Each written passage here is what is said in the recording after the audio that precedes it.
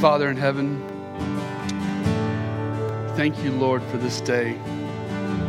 Thank you for another day on your planet, breathing your air, Father God, in life.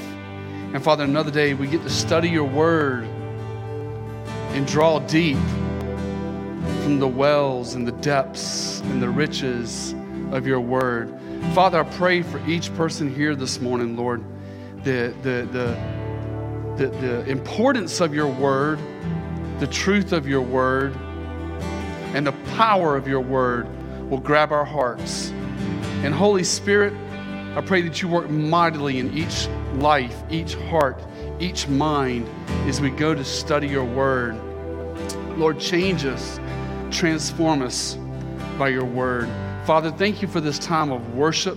We've offered you a sacrifice of praise because you're so worthy and so amazing and so awesome. Now, Lord, we want to hear from you as we open the Bible and hear directly from your throne. In the mighty name of the Lord Jesus. If that's your prayer, please say amen. Amen. Amen. You may have a seat. You may have a seat. Well, it's great to see you guys. I know everybody's happy after yesterday. Clemson won. Carolina won. Everybody else won. Most important teams won, so very thankful for that. But more than football, more than anything in life, I'm thankful for Sunday mornings. I'm thankful for Sunday mornings, and I'm thankful to be fellowshipping with you guys and diving into the Word. But I have a question for you before I get into my teaching, is how do you approach the Word of God? How do you approach the Word of God? Do you understand that when you open the Bible, that God is speaking to you? God is speaking to you and me. He's holding a lifeline down to you and me. I was in the Navy. I was on the USS Eisenhower. And I remember one time we were on deployment, and we had a young guy, a fresh new guy up on the flight deck, and a jet was turning. And that young man was standing at the wrong place at the wrong time, and he got blown off the flight deck of the aircraft carrier Eisenhower into the Atlantic Ocean. And it was very scary. It was like, he went flying off 4 stories off the flight deck into the ocean, and the carrier's doing 30 knots, so they're having to turn around. And this young man was out there in the water and half to, but he's waving his arms. He's waving his arms, for them to come and rescue. So we sent a helicopter out there to pick him up. And y'all seen the movies, y'all seen the shows. They drop a rescue swimmer down and they drop a rope down to rescue him from the ocean. Well, friends and family, you and I are like that sailor in the middle of the ocean. This world, all people are like the sailor out in the middle of the ocean. And God is like that helicopter dropping down a lifeline saying, here, I've come to rescue you. I've come to rescue you. So when we open the Bible, understand that this is God's lifeline. This is God's lifeline. So let's open our hearts to the Word and let's see what Jesus has to say, because this is an amazing passage of Scripture that we're going to be looking at. And let's pray that God grabs hold of our hearts as we study the Word of God together. I'm very thankful that we get to open it and study it, that we have the freedom to do that. So let's pray. Father in heaven, thank you, Lord, for your word. Thank you for the truth here we're looking at in Matthew this morning. Lord, please open our hearts and speak to us as we study your word. In Jesus' mighty name I pray. Amen. Amen. So we've come to the close of the Sermon on the Mount. 3 chapters, 111 verses, if you're counting, 2,475 words. The greatest sermon ever preached by the greatest preacher ever, the Lord Jesus Christ. The Sermon on the Mount has been called the Jesus Manifesto, the Magna Carta of Christianity. It is the key to the Bible. Everything from the Beatitudes to discipleship, to being salt and light, to prayer, to the cure for worry and anxiety, to storing up treasures in heaven, to the attitudes of our heart. Not as what did we talk about last week? About not being judgmental and treating others like you wanted to be treated. The Sermon on the Mount is a picture of the Christian life. God is saying to us, family, This is what your life should look like when you serve me, when the Holy Spirit is flowing in us and through us, and we're spending time with the Lord and spending time in the Word. This is the beautiful life. And as with any sermon, if you've ever listened to any amount of sermons in your life, what does a pastor close his sermon with? An altar call or an invitation. Okay, you've heard all this information. You've heard all this good stuff. Now a preacher will say, now I want to invite you to come and make a commitment to Christ. I want to invite you to come follow Jesus. And where do we get that from? We get it from the Lord Jesus, because that's exactly what he does here in the Sermon on the Mount. He gives us this beautiful illustration of the Christian life, and then here in these last verses 13 through 29, 16, 17 verses, whatever that is, he gives us an invitation to come and follow him. But when you follow Christ, you have to come to him on his terms. You cannot come to God on your terms. You have to come to his terms, or you don't come at all. So I'm going to lay this out for you, this invitation that Christ is fixing to give us. The invitation is laid out like this: the right gate, the right teaching, and the right foundation. That is the flow of the text, and I'll show that to you this morning. Verses 13 through 14, the right gate, the right teaching, verses 15 through 23, and then the right foundation, verses 24 through 29. So this kind of gets your minds oriented in the direction that the Word of God is taking us. So without further ado, let's look at first the right gate. You got to go through the right gate if you want to come to Christ. Verse 13, it's Matthew chapter 7, verse 13, says, "Enter through the narrow gate, for the gate is wide and the way is broad that leads to destruction, and there are many who enter through it. For the gate is small and the way is narrow that leads to life, and there are few who find it." So opening up here, Jesus tells us, he tells us, and he tells all humanity, there are only two gates in life. There is no third gate, okay? There is no option three. Every single person upon the face of this planet, including you and I, are either entering through the narrow gate or we're on the wide gate. There is no third gate. Let's talk about the wide gate. The wide gate is very wide, and the wide gate says, I'm going to give you some things that the wide gate is characteristic of, things that lead to the wide gate. Number one, the wide gate says, follow your heart. Follow your heart in life. Follow your heart. Don't follow the Word of God. You follow what's most important in your heart, in your mind. And our hearts can be deceived. Our hearts can fall to deception. So we don't even follow our own hearts. We follow the Word of God. The second thing the wide gate says, follow your desires. Follow your desires. Live like you want. It's your life. Do what you want, and you live it up. That is what the wide gate offers. In the wide gate, there's no repentance. There's no commitment to Christ. And the wide gate leads to destruction in this life and eternity in hell. And the scripture says there, look at the text, many will choose this path. Many will choose this path. It's like everybody on this planet comes to a crossroad. They're going to go left or they're going to go right. There's the narrow gate and there's the wide gate. We do not want to go down the wide gate. And we want to tell as many people as possible, don't go through the wide gate. Go through the narrow gate.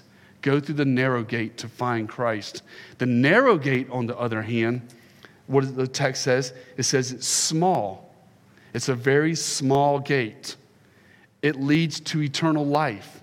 And what does it say? Only a few will find it. Listen to what Jesus said, a parallel statement in the Gospel of John. In John chapter 10, verse 9, Jesus said, I am the gate. Whoever enters through me will be saved. They will come in and go out and find pasture. What you need to understand is, for salvation, is this: the narrow gate is Jesus himself. It is Jesus himself. It is not church membership. It is not baptism. It is not giving. The narrow gate is you and I and people in this world putting their faith and trust in Jesus Christ. That is the narrow gate. And notice, in John chapter 10, verse 9, he says, whoever enters through. And if you look at Matthew chapter 7, verse 13, he also says that same phrase, enter through. Many people like to look at the gate. Many people like to look at Jesus. They like to look at the gate. Many people like to hear about the gate. Many people like to admire the gate, but they never enter through the gate. Have you entered through the gate? That's the focus here. Have you entered through the gate via repentance and faith in Christ Jesus? Okay? We think about these beautiful golden gates and these beautiful gates that you see all around the world. People like to look at them. People like to take pictures. People like to study about them. But that's not enough to study it, to look at it, or admire it. We got to enter through. And Jesus says, for salvation, the narrow gate, you got to enter through him. You got to go through him. And you enter through this gate. You experience and walk through this gate when you receive Christ as your Lord and Savior, and you turn from your sin and you follow him. That is the narrow gate. You're a member, you have membership role with a church. That's great. Praise the Lord. But that doesn't get you through the gate. Jesus gets you through the gate. Remember that, family. Remember that. By grace alone, by grace alone, but through faith alone and Christ alone is what our salvation is. And now, as we switch to verse 15, so enter through the right gate. Jesus is the gate. Now, in verse 15, Jesus is going to warn us of false teachers. And my teaching point as we look at this portion is, you got to be under right teaching. And you got to know your Bible, okay? You've got to be a student of the Word. You've got to study the Word. You've got to spend time studying God's Word so you can discern what is true and what is false. But let's look at it. Verse 15. Jesus is warning on false teachers. Verse 15, he says, beware of the false prophets who come to you in sheep's clothing, but inwardly are ravenous wolves. Just want to stop right there. Nothing can destroy authentic devotion to Christ quicker than false teachers and false teaching, because they take away from the Word of God, which is liberalism. They add to the Word of God, which is legalism, or they just outright distort the Word of God. The gospel is simple, it's plain, it's easy to understand. You repent of your sins, you put your trust in Christ, and you live your life for him. But false teachers want to come in and add a whole bunch of stuff and twist the scriptures to mean things it doesn't clearly say in the text. False teachers, they look good on the outside, but inside they are ravenous wolves. That word ravenous, it means vicious, ferocious, and destructive. And this goes right in line with what Peter says. Listen to what Peter says about false teachers and false prophets. 2 Peter chapter 2, verse 1 says, but false prophets also rose among the people, just as there also will be false teachers among you, who will secretly introduce destructive heresies, even denying the master who bought them, bringing swift destruction upon themselves. So what do heresies do? What do false teachings do? What is the word is placed before heresies? They're destructive. They're destructive because they kill authentic devotion to Christ. And notice he says they secretly introduce. You're never gonna meet a false teacher that's got false teacher across his chest. Or he's got a hat that says, I'm a false teacher. okay? They're never going to come at you that way. They're going to come at you who will secretly introduce destructive heresies. And the quickest way to introduce destructive heresies is to get away from Bible study, to get away from the Word of God, and not understand it in its clear, easy to understand format that it's been given to us. False teachers destroy authentic devotion to Christ. One, they throw you into legalism, and you're not even trusting in Christ no more, but you're doing all these religious works, and you're trusting in church attendance, and you're having to give, and you're having to do. Christianity is not a matter of do. It's done at the cross. And that is salvation. So how can you identify? How can you identify these ravenous wolves? How can you identify the false teachers? Let's let Jesus define it for us. Look at verse 16. Verse 16. Well, actually, I'm going to read verses 16 through 20. And there's a key word in verses 16 through 20. See if you can pick it up when we get to the end. It's used 7 times. And that's the word I'm going to teach on. It says, verse 16, you will know them by their fruits. Grapes are not gathered from thorn bushes, nor figs from thistles, are they? So every good tree that bears good fruit, but the bad tree bears bad fruit. A good tree cannot produce bad fruit, nor can a bad tree produce good fruit. I think you know it by now. Every tree that does not bear good fruit is cut down and thrown into the fire. So then you will know them by their fruits. This is how you identify a false teacher. This keyword fruit. A false teacher can be identified by 2 things, by the fruit of their doctrine and the fruit of their life. And it's perfectly normal when there's a teacher you want to listen to, a church you want to go to.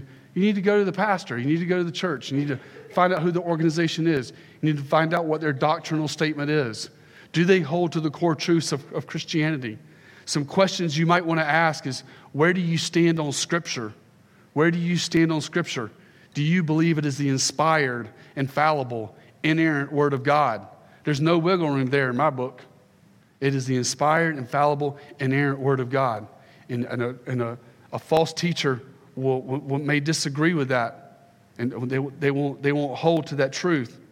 Where do you stand on Jesus? Where do you stand on Jesus Christ? This is a salvation issue.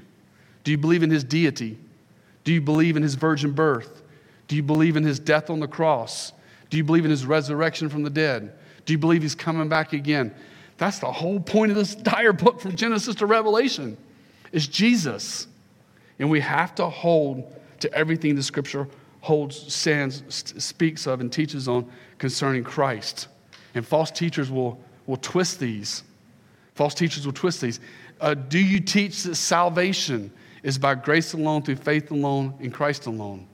You know, what the Protestant Reformation brought us back to. What the church had gotten all messed up into legalism and the government and all this stuff, and they just completely twisted the Scriptures. And Martin Luther and the Reformation brought us back to by grace alone, through faith alone, in Christ alone. The truth that will set people free is in Christ. So we teach that. We hold to that. It's about the Lord Jesus Christ. And it's about knowing him as your Lord and Savior. They have to hold to these doctrines. Then you look at their life. You look at the life of the people that you open your heart to receive teaching from, whether it be online or TV or your local church. You look at their life. Do they live a life of humility? Do they live a life of faithfulness in serving Christ? Those are the fruits. That's what he's talking about here. He says you will know them by their fruit. In other words, Jesus is saying here, it's not just a matter of prayer, but it's a matter of examining and looking at the life of the teacher, looking at the life of the ministry. Do they live a life of humility and humble service? You know, are they driven by greed? False teachers are driven by greed. That has no place in the church. That has no place in ministry. They're driven by the love of money. Show me the money, as Tom Cruise said. You know, that has no place in the body of Christ. We're not driven by the love of money. We're driven by the love of God and the love of Jesus. False teachers want power. I have no authority over your life other than to give you spiritual counsel and teach you the Bible and encourage you, challenge you, even confront sometimes. But again, it's not about power. It's not about fame. It's not about fame. It's not about who's the most popular. None of those things matter when it comes to the life of a servant or a ministry, an individual teacher, a ministry that you follow. It's not about greed. It's not about the love of money. It's not about power, and it's not about fame. But here's the big thing. Here's the point, the application that I think each of us need to hear when it comes to this area of false teaching and good fruit and bad fruit. And it's this: the way that you and me can spot false doctrine is we've got to know right doctrine. We've got to know right doctrine. And the way to know right doctrine is to read your Bible. Is to read your Bible. Read your Bible. Be a student of the Word. Be a student of the Word. Grow, family, in the grace and the knowledge of our Lord and Savior Jesus Christ. Spend time in the Word. Meditate on passages. And then stand firm on the Word of God. Scripture and Scripture alone is sufficient. It contains everything you need to know for life and godliness. So if someone comes to you with literature on Mormonism or the 7 steps of enlightenment or some other extra biblical writings, say, no, thank you. Or actually, you can take it, but then put it in the trash can. Everything we have, everything you need, Christian, is found between Genesis and Revelation. It's a safeguard, and it will cause you to grow in grace and love and commitment to the Lord Jesus Christ. So we got to have, we got to be careful. We got to be careful that we're listening to solid Bible teaching and that we grow in respect to our salvation. Let's look at verses 21 through 23. Verses 21 through 23, I like to study things in context, and I like to say that verses 21 through 23 is the fruit of false teaching. With that in mind, let's look at verses 21 through 23 of Matthew 7.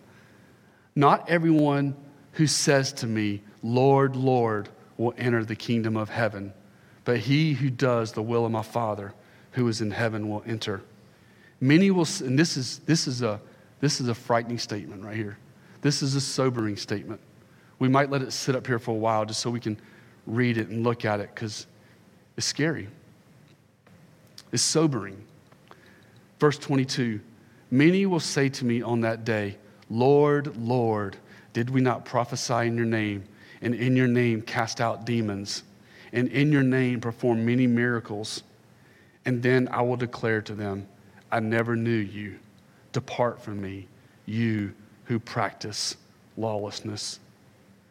This, family, is one of the most sobering statements that Jesus ever made. And I just want to leave it up there because he's saying there, many will prophesy, many will cast out demons and perform miracles. But what does Jesus say? I never knew you. Depart from me, you who practice lawlessness. Now, I've heard this verse quoted a lot, a whole lot. But a lot of times when people quote it, they will stop with, I never knew you. Depart from me. I never knew you. So who is Jesus referring to here in this passage? Look at the last 4 words of verse 23. Let's let Jesus define who he's talking about. He says, the last 4 words of verse 23, he says, you who practice lawlessness. What Jesus is talking about here, he's talking about people who do not exercise biblical repentance. That's what he's talking about here. These are people who confess Jesus with their mouth. They say they're a Christian, but there's no repentance. There's no turning away from sin. Matter of fact, they'll think that grace is a license to continue in sin. But is the grace of God a license to continue in a life of rebellion? Is that even possible? Thank you. Listen to what Paul said in Romans chapter 6. Romans chapter 6, verse 1 and 2. I don't think I put this on a slide, but it's Romans chapter 6, verses 1 and 2. Paul says, "What shall we say then? Are we to continue in sin so that grace may increase?" And he answers the question in verse 2. May it never be. May it never be. He says, he asks a rhetorical question. How shall we who died to sin still live in it? Now, don't misunderstand me. Scripture does not teach that you and I will be perfect. All believers, yes, all believers, including you and I, we wrestle with sin. We fight against sin. It comes against us. Sometimes we win the battle, sometimes we lose the battle. But in the heart of the Christian, you will have a new attitude. You will have a new attitude towards sin. You will not love it and embrace it, but you will fight against it. And if you do fall, and sometimes Christians fall, sometimes it will happen. What do? You repent. You shake the dust off, and you get back up. That's what the grace of God is for the Christian who falls. You know, as they fall, they identify it, they get up, they shake the dust off, they say, Lord, I'm sorry, please forgive me, and they get back on the path of serving the Lord Jesus Christ. But it's not an entire lifestyle of ongoing, continual acceptance, way of life, living in sin. Following Jesus is about turning from sin. And then, after you turn from the sin, then it's about joining the fight club. Joining the fight club through discipleship, through accountability, through growing in the grace of our Lord Jesus Christ, so that you can guard your heart. Guard your heart from temptation. Man, it's facing all of us. Every single person in here, if you think about it, you're tempted. You're tempted probably on a daily basis. Through billboards, through smartphones, through the temptations of this world. Every single one of us are facing it. But here's the difference between you and I and the world. The world loves it, lives in it, and it's their way of life. You and I are fighting against it. You and I are fighting against it. And we're waging war against the flesh, being yielded to the Spirit, serving the Lord. So again, you need to be under right teaching. You need to be under right teaching so you don't fall for the seduction of false teaching under clear biblical exposition of Scripture.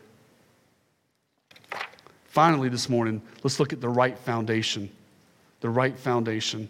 And that starts in verse 24. See what Jesus here says about the right foundation. And again, every person in this world, you're either on the rock or you're on the sand, okay? There's not a third option. And we have to ask ourselves as we look at this text, is my life on the solid rock, the foundation, or is it on the shifting sand? Look at what Jesus says in verse 24. Therefore, everyone who hears these words of mine and acts on them may be compared to a wise man who built his house on the rock.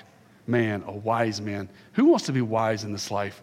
Who wants to exercise wisdom? Don't we all? Well, what does Jesus say here? A wise man is one who hears God's word or reads God's word in your devotion, and you respond in humble obedience. That is wisdom.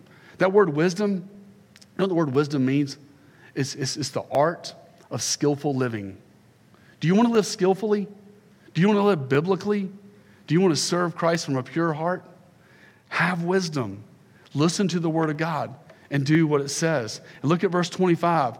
It says, and the rain fell, and the floods came, and the winds blew and slammed against the house. And yet it did not fall, for it had been founded on the rock. Now, the rain, the flood, and the winds of verse 25, these are tribulations and the persecutions that come in this life, okay? Christian, you will experience tribulation in this life. Jesus promised it. You will experience persecution in this life. Jesus promised it. You will experience difficult times. You will experience a war with sin. You will experience a fight against temptation. But what happens when you build your life on the Word of God? He holds you, He keeps you, and He protects you. Your life does not fall apart in the storm or persecution, and we are not shaken because we know who is on the throne. And Hebrews chapter 13, verse 8 says, Jesus Christ is the same yesterday, today, and forever. He is that firm rock, that firm foundation. He is the one that we can look to and build our life upon, okay? Not just believe in Him, not just worship Him, but build your entire existence on this earth, your entire life, your career, your marriage, your life, and everything there is in life. You can build it on this foundation. You can build it on this foundation, and you're using wisdom when you do that. It's the smartest thing you could do in this life, is have this solid foundation. Look at verse 26. This is the opposite. This is the foolish. Everyone who hears these words of mine and does not act on them, he will be like a foolish man who built his house on the sand. Now, I love going to the beach, by the way. I love going to the beach, and I love putting my toes in the sand and out there. But you ever notice if you stand up close to the surf, you stand in the sand, as the water starts lapping, what happens to your feet? It starts going down. It starts going down. And that's what it's like to build your life upon the things of this world. It will begin to sink. But if you go out there on the beach and you find a nice solid rock, big boulder to stand on, you stand on that boulder. When the waves come up, do you start sinking? No, because your life is founded on the rock. But a foolish man is someone who hears God's word and they don't respond. It's being foolish. They ignore Scripture. They know what it says, but they don't care. That's foolish. A foolish man's life is built on the shifting sands of the culture. And the culture and the world's standards are constantly changing. If you don't like where they are today, give it a couple days, give it a week, it'll change. It's constantly shifting to the left, to the right, up, down. It's all over the place. But the firm foundation that never changes because it's eternal and it's from heaven above is the foundation of God's word. Let's commit. You commit. I commit. Building our life upon the foundation of the Lord Jesus Christ. Building your marriage upon the foundation of Christ. Building your life, everything that you have. It is the only sure foundation. Verse 27, he says, this is talking about the foolish man. Look at verse 27. The rain fell and the floods came and the winds blew and slammed against the house and it fell, and great was its fall. If your life is not built on Jesus Christ, it will all come crashing down in this life and in the life to come. It will fall apart. It will sink like there in the beach, like in quicksand. It will sink because your foundation is not solid and your foundation is not built on Christ. Friends and family, place your foundation on Christ and you won't sink. You won't sink. There's only one solid foundation and it cannot be shaken. It does not matter who's in political power or how bad the world gets or how good it gets.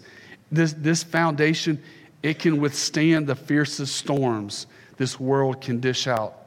And again, that foundation for your life is this: faith in Jesus. Faith in the cross. Faith in His resurrection. Faith in Almighty God above. That is our firm foundation.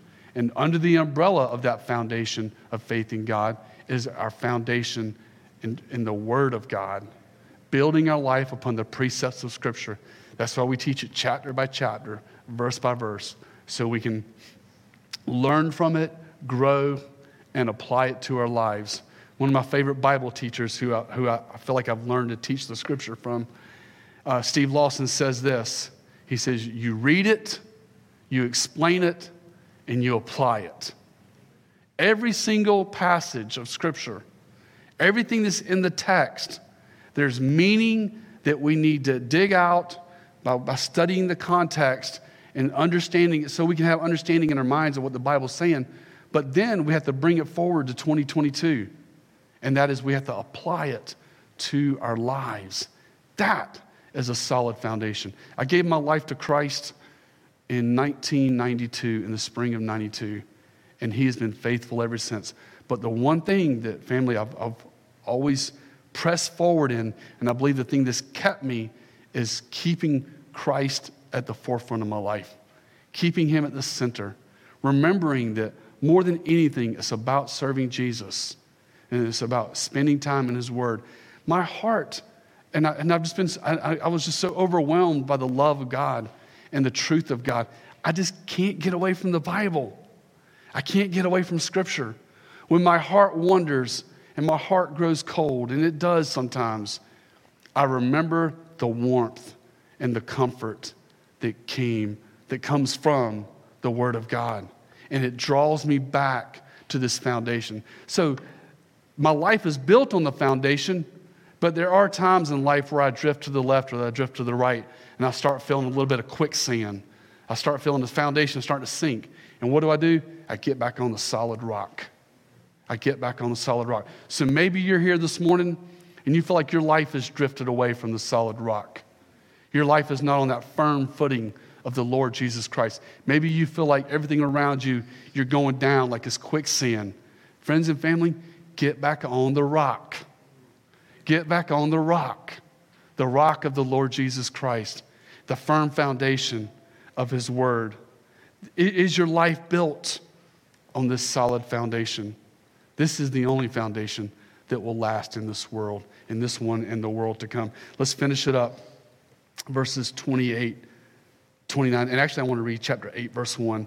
He says, and when Jesus had finished these words, the crowds were amazed at his teaching.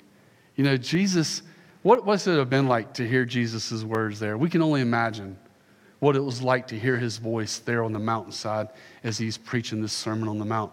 But one day, you and I will get to hear his voice.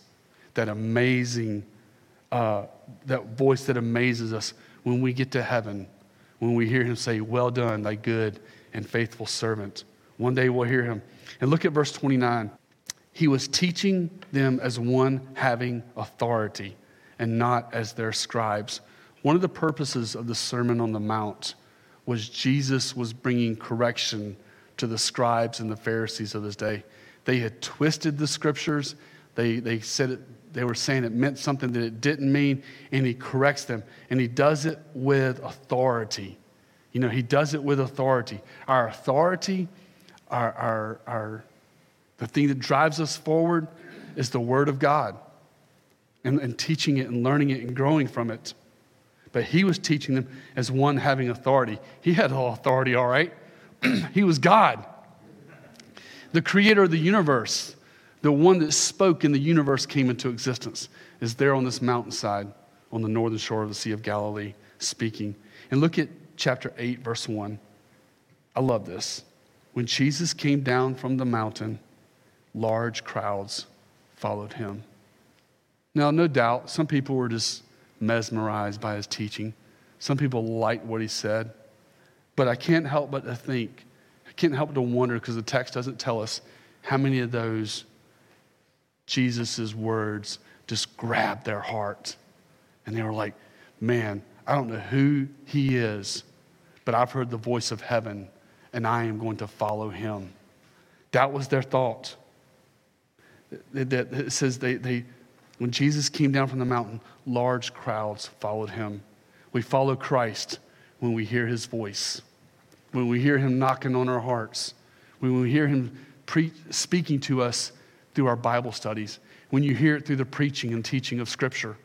We hope that you hear Christ's voice, and I hope that you hear, every one of us hears, that loving, kind invitation that he extends to everyone to come follow me. This is a beautiful sermon. He said 2,475 words, 111 verses, 3 chapters. It was the Sermon on the Mount, and he closes here with an invitation to follow Christ. I close with this. Is your life on the solid foundation? Is your life on the solid foundation? Are you building your life on the truths and the precepts of God's word and faith in Christ Jesus? Are you doing that? Are you entering in through that gate, the right gate, entering in through Christ? Remember, that's what salvation is. And then the right teaching. Are you spending time studying the word, listening to good Bible teaching and understanding? And then finally, are you building your life upon the foundation? That's what we're doing here, guys. In the spirit realm, I'm like a concrete truck. We're in here and we're pouring concrete. We're laying the solid foundation of our spiritual walk with Christ. This is the life that will not be shaken, built on faith in Christ, resting and trusting and believing in the truths of Scripture. Let's pray. Father God in heaven, thank you, Lord, for your word. Father, thank you, Father, for this invitation you've given. Lord, I pray that each of us this morning will take this invitation to heart, Lord. And if there be anybody here that doesn't know you as their Lord and Savior, Lord, I pray that you will help them today to enter through the right gate, to come to you in repentance and faith, come to you saying, God, I'm sorry for my sin. Please forgive me.